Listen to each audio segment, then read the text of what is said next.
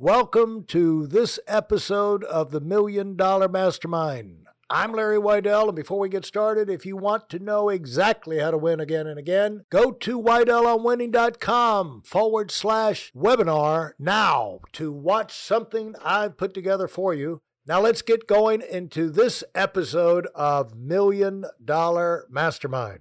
We're going to be talking now with Kalpesh Patel. And Kalpesh is a therapist operating out of Gainesville, and he's one of my personal favorites. He and I have solved the world's problems many times while he was saving my life. And he's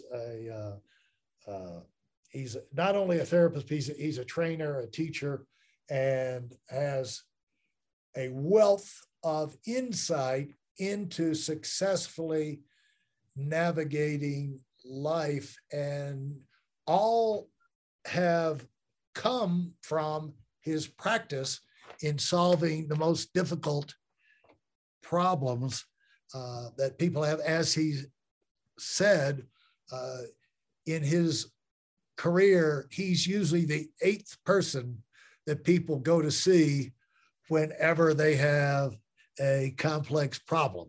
And so it's not just normal experience, it's very intense experience. So Kalpesh, let's jump in again. Sure. Absolutely. Yeah. Talk about how you evolved into that role when you went over and started working all those many years ago at the University of Florida sports facility, and evolved and sure. over the years. But so the point is that when you're really talented, people will find out. And sure. Yes. Yeah. And if you're really good in your area, the thing is, like, people go to work at a company or whatever. Maybe you're not if people are not coming to you and asking you how to do this or this, that, and the other, right? You need to expand your skill set. You need to get absolutely. Smarter, you know what I'm saying? So, you need to get good. So I have some good stories around this, because when I was younger, I really didn't see myself as a success story. I didn't really see myself as a go-getter, and so I had actually ignored the details of my own story in order to fit my life story into my own mental picture of, like, I'm just a go along to get along kind of guy. But when I look back at my own story, I realized, oh no, I paved my way. I just omitted those details because I had this, I kind of didn't really understand who I was. So here's how it went down. It's pretty funny. So I went to massage school. Because I had a lot of issues myself. I used to go to a massage therapist. He was a really great guy. And I at the time I was doing database management. I started getting headaches from just being in front of the computer 9 hours a day. And this was back in the before the flat screen. So they were all CRTs, Okay. And databases were slow. So you would sit there, you'd ask a query, and it literally would take 45 minutes for this thing to figure out something, on a relatively small database. And just being in the corporate environment behind a desk, I just didn't see that being the end all and be all of my life. I had friends who did Japanese cabinetry. I'd come home to see these beautiful things they had made and how happy they were to work with their hands. And I thought, I wanted to do something with my hands, So my friend, the massage therapist, said, you could become a massage therapist. You could do that part-time and do computer work part-time. I thought, oh, that sounds like that might work. It's worth a try. So I go to massage school. As soon as I was there, I realized that there were sort of these two camps. One is like people that do spa work. So people kind of come in and they're stressed, or they just want to feel nice, and they get on the table and you do a session. And typically that session is a formula. Right. Okay. It's like a little playlist, and you play the playlist, and it's a nice playlist, and people are like, oh, that was lovely. It's like you make a Mai Tai, standard Mai Tai, nothing fancy, just behind the bar, there's a little list of, this is how you make this cocktail. You make the cocktail, everybody loves it. It's great. I realized I'm not that guy. I don't want to do spa work. I want to problem solve, because every time I got a taste of problem solving, I was like, oh, that woke me up. I really enjoy that. And so I realized, oh, I belong in this other camp of clinical work, where you work in a clinic and you try to solve problems. So I left school already with this awareness that I belonged in camp A and not camp B, whatever that however that may be. And so I kept finding work that allowed me to do clinical things. And one day I was sitting in a friend's office waiting to talk to her. And I saw this little tiny magazine sitting on the table there, the coffee table. I picked the thing up, and on the back was this little ad that said, "Get fit for golf."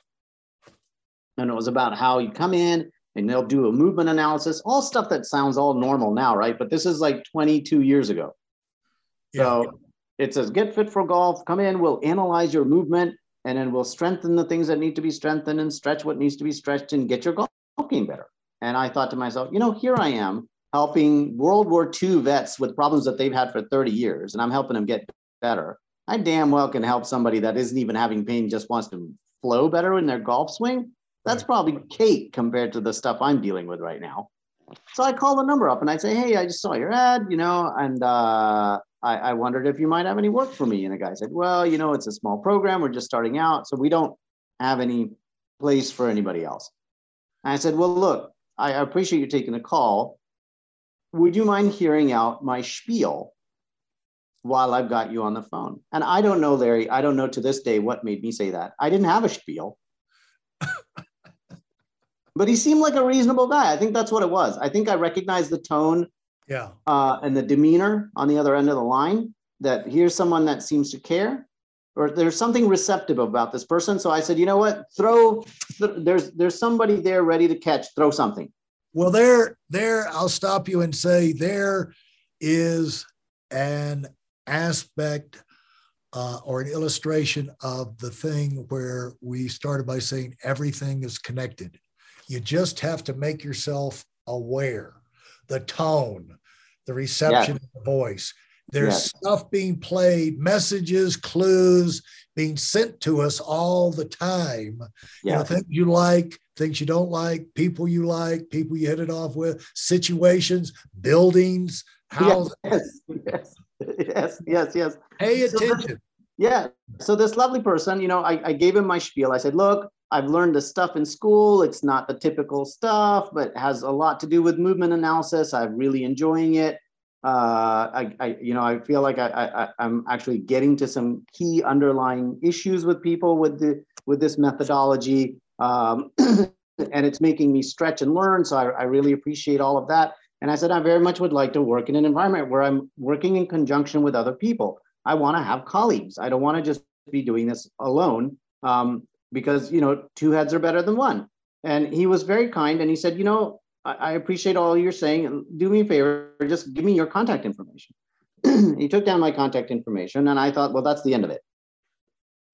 3 months later, I get home to a voicemail on my home phone, an email, and a voicemail on my cell phone from this guy saying, "Hey, we have an opening if you want to try." So not only had he taken my information, he'd remembered me. He'd remembered me as a person. And when an opportunity came up months later, he thought of me. So just over that one phone call, I made myself a living human being in his mind enough because I took the time to put forward whatever it was that was important for me. Yeah. And so he very kindly, sent me this information. I went for the interview. And he wasn't involved in the interview. Some other person that was involved in the interview. So there were two people actually interviewing me. One was the massage therapist, and the other was a physical therapist. So the massage therapist was taking the lead on the interview because I was a massage therapist. And he's asking me these questions, what's my area of interest and what kind of training do I have, blah, blah, blah. And the physical therapist is sitting back and he's looking at my CV and he goes, "What's this orthobionomy stuff?"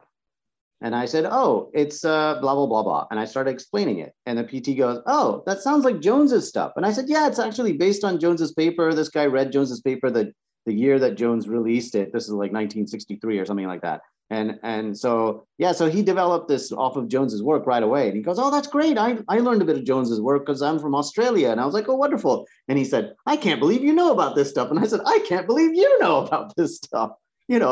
And so then he starts asking me all these questions, and the massage therapist, who was supposed to be the lead on the interview, starts leaning back further in his chair because he's like, "I don't know what you guys are talking about anymore." And the physical therapist is leaning further and further in his chair towards me because he's like, oh, this is going to be good. We are going to work well together.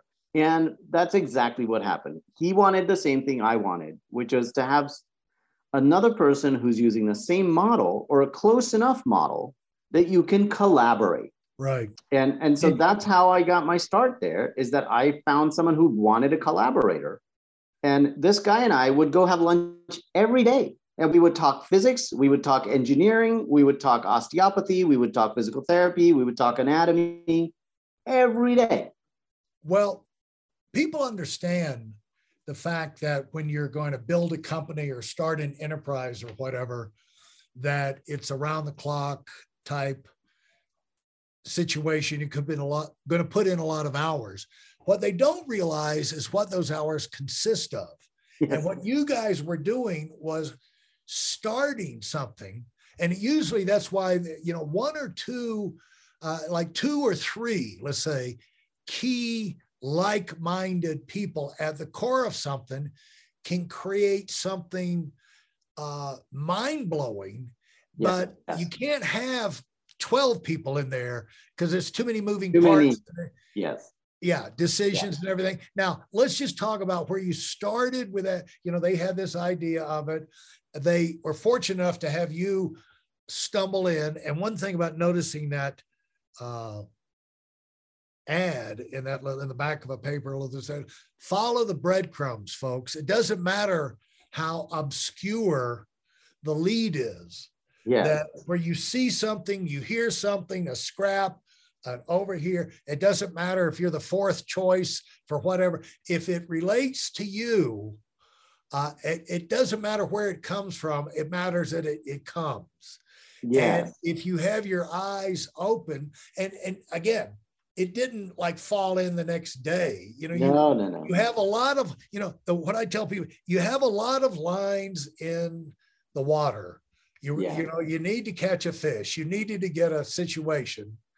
And you just follow in the leads and the breadcrumbs as far as they'll go and make a good impression. Like I like that phrase, making yourself a living human being to the people you meet, so they'll make that impact. But I hear all the time people in hiring people that the job they got because, somebody they met and maybe was recruiting at company A, but remembered them, and then they left it and went over to company B, and they needed a person like that, you, and then all of a sudden they called you up just like that. That happens more than you would imagine. Oh no, I'm sure, because that was the story of my early career. The very first job that I got, I was literally the last guy on the list. Okay. I mean, this is 1999, right? So it was a different world, but nonetheless, I was male and I was foreign. So I was the last guy this guy wanted to call from the list of new grads. He had a habit of hiring new grads right out of massage school because you can pay them less, right? Yeah. And he had an opening and he was desperate and he was calling everybody he could call. My name was the very last name on that list, but I'm the one person that picked up the phone that day, right? Yeah. So I went in, I did a good job. I did such a good job that I impressed the girl at the front desk because she's the one that's hearing things from people as they leave, check out, they pay her, and they make another appointment and they go away. So she's the one that's getting all the feedback, right? 2 weeks into it, the guy finds another candidate willing to come in and take the position and tells the front desk girl that he's going to fire me and replace me with this new candidate. She threatens to walk out based on the feedback she'd gotten. She said to him, if you fire him, I'm going to catch hell from all the patients and I'm going to quit if you fire him. She did not tell me that for 6 months. She told me that 6 months later. Wow. So I was not aware of any of this, right? So there you go. Like there's, it's like you don't even know what's going on. Right. But if you're doing the right thing, things are working out, things are playing, and people are making plays for you, right? So the second job I got, I'm at the market, I'm at the farmer's market, and this lady I don't know comes running over to me, yelling my name and smiling as if she knows me, grabs me by the wrist and starts dragging me across the market saying, "You've got to meet John." I don't even know. So I stopped. I said, "Lady, I'm sorry. Who are you?" And she goes, "Oh, I'm sorry. My friend, I'm friends with so-and-so who you gave a massage to in massage school," because the massage school had a practice where the incoming freshman class would get a session from the outgoing graduating class. So you would just get assigned a name out of a hat, right? So it's some woman that I'd never met who I gave a massage to because she's an incoming freshman, and that was that, and I forgot all about it. But apparently the impression I made on that lady was so great that she had told this friend, and what she told the friend made such an impression that this friend was now insisting that this man hire me. Wow. Right? Right. So the man looks at me, I'm in shock. And I said, "Sir, I have no expectation that you do what this lady tells you, but I would appreciate an interview." Yeah. And he goes, "Oh, I can do that." And I said, "Great." So I gave him, we went, interview, I did my orthobotomy. He was so wowed with orthobotomy that he didn't just give me the job, but he started studying in the field, right? He became one of the students in the field, right? Wow. So, right. So the impacts that you're going to have when you make yourself, if you just do what's right and you do it well, you follow your thing and you do it well, and you pursue excellence. You create one way of looking at it, you create the possibility. It's not a guarantee, but you create the potential for ripple effects. Yes. And I never would have thought of these things. Now, if you go out there and do a crappy job, you create the potential for negative ripple effects. But if you do a great job in all these situations, you create the potential for incredible, mind-blowing, beneficial ripples to happen. And if you do that, as during the course of the day, you have all kind of situations come up. If that's your regular way of operating, don't be surprised that good things happen, because you have kind of set this thing in motion by doing above and beyond. But what I want to talk about is the value. What people should take, these are not just telling stories and everything. The value of two like-minded people, which you and that other, and that what started there, and you're talking hours and this, that, and the other, and obviously you're making an impact. How big is that operation today? How many worked there when you started? Well, okay, so it's massive, because the thing is, that little clinic at that time, I think, let me think now, 2, 4, 6. So there were 7 therapists in that clinic, in that one clinic. Now there are 7 clinics. 7 clinics. Right. The largest 2 have somewhere in the range of 20 therapists on staff each. Wow.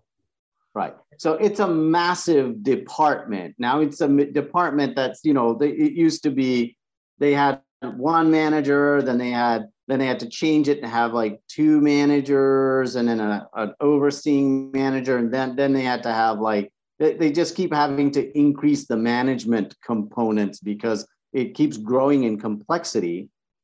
Because not only are there now multiple clinics, but there are sub-clinics within the clinics, because there's specializations, right? So now you've got people that are specializing in brain trauma stuff and balance and inner ear things. And then you've got people that are specializing in visceral and pelvic floor. And it's become a mecca for high level, intensive, unique therapy. It's huge. And then there's like a professional athletes component. So, softball, baseball, post-surgical baseball rehab is like a big piece unto itself. Yeah. And for the longest time in the country, the one doctor who sort of invented the arthroscopic surgeries and repairs in Atlanta, I think it's in Atlanta, that's where everybody would just do the rehab, was in his clinic, because like nobody else was doing these repairs, and people didn't really especially at the professional level. They were like, well, just work with the best kind of thing. Right. And I don't know if it's a function of numbers or if it's a function of excellence, but nonetheless, these days there's a lot of professionals that will come here and do their post-surgical recovery here, even if they didn't do their surgery here. Yeah. So there's a lot of, it's huge now. It's huge. This is a result of, I want to point this out, like I had a big table of business guys, a couple years ago out here, right before COVID. And we were out at dinner, and a lot of them had listened to read the book, and the podcast was just getting started and all. And so they said, Larry, you tell us, what do you think is the most important thing for a leader? How you evaluate it. And I said, results. And they all laughed real big. Of course, what else is there? And so the thing is, the guy was excited when he met you because he said he realized we can get results working together. The thing that you have with what we want to do here, we can get results. The reason you guys spend all this time talking is figuring out how to get better results from the situations, the clinical experience that happened during the day, week, month, year. Right. And you found answers. Yeah. And then as you got results, you became magnetic, and more and more people came, and this, that, and the other. Sure. I see that with high level. I've had tons of different therapies in different areas, for my situation here. That's 14 years. But I found that the top guys, who are the ones that I gravitate to, they're not necessarily top guys in the beginning, but I could tell they're good, like when the guy met you. And they invariably, schedule fills up. It's amazing. In the beginning, they're just looking for bookings, and in the off season, they don't have many people down in Florida, and sure. Go back to New York and whatever. Now everybody, you got to get on a waiting list. Yeah. Why? Results. Right. Absolutely. And it's the value of overdoing in the in individual situation, but then get results, drive yourself. Right. This is where it's like, have we started off saying everything's connected, have models, collect models, and figure these things out.